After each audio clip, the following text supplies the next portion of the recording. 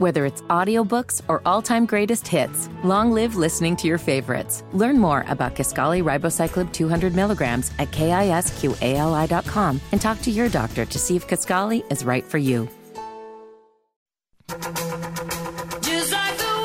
You're listening to the Hammer and Nigel Show. Florida Congressman Matt Gaetz, who some say is the heir apparent to Ron DeSantis after he either wins the GOP nomination or terms out of the Florida governorship. Matt Gaetz appearing on CNN, which is always great entertainment. Good theater. Awesome. Gaetz is a flamethrower, part of that. You know, some would say, I'm not going to use the word wacky, but I like him in the Freedom Caucus. And he's kind of like part of, you know, the Marjorie Taylor Greens, the Matt Gaetz, everybody. He's very Trump loyal. Yes. So he was on CNN and quickly corrected their anchor, Abby Phillip, who basically embarrassed, she got humiliated by Gaetz. She said that Gaetz voted against a defense appropriations bill. Here, let's check it out. Should note that you did vote against the defense appropriations bill this week. No, I didn't. The rule. Now you're wrong. The rule to Abby, this is going to be a very embarrassing moment when the internet corrects you on this. I voted for the defense rule both times. Well, I stand corrected. Congressman, appreciate you joining us tonight. Thank you so much. She just ended the interview. She took her ball and went home. CNN is just, I don't know how long they've been circling the drain, but they just saw, I don't know. Listen to this stat. Over the weekend, CNN just saw just 55,000 viewers from the 25 to 54 demo during the past weekend. 55,000 over the entire weekend.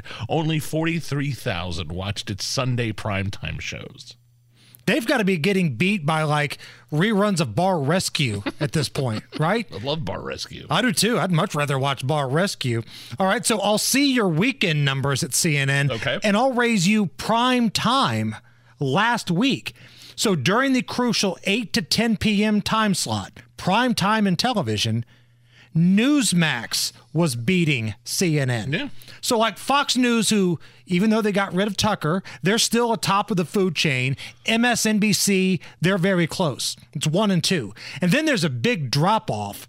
And from 8 to 10 p.m., Newsmax had an average of 709,000 viewers, specifically during the 8 to 9 hour of Eric Bolling's show, compared to just 640,000 for Anderson Cooper 360, which was airing at the exact same time.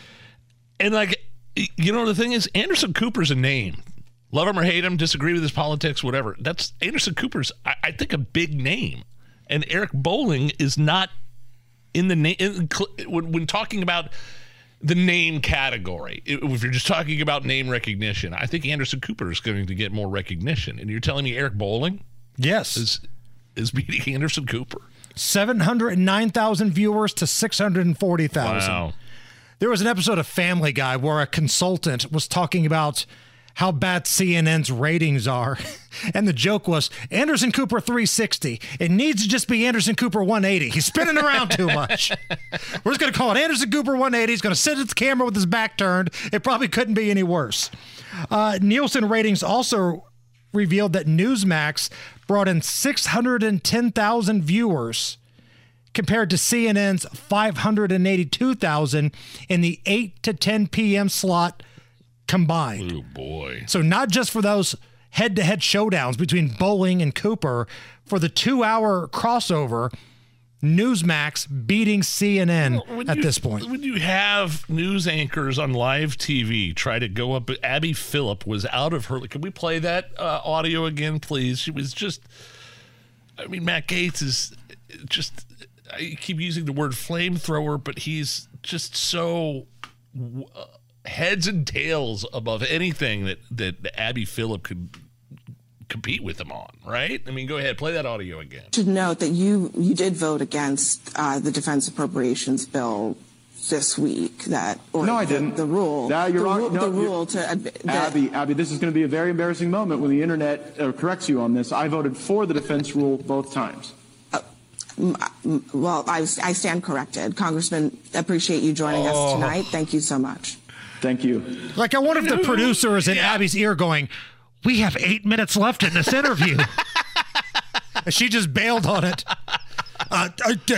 We're done. I mean, if I made that same mistake, well, first of all, who are the producers? Who are the bosses that are putting her on with Matt Gaetz?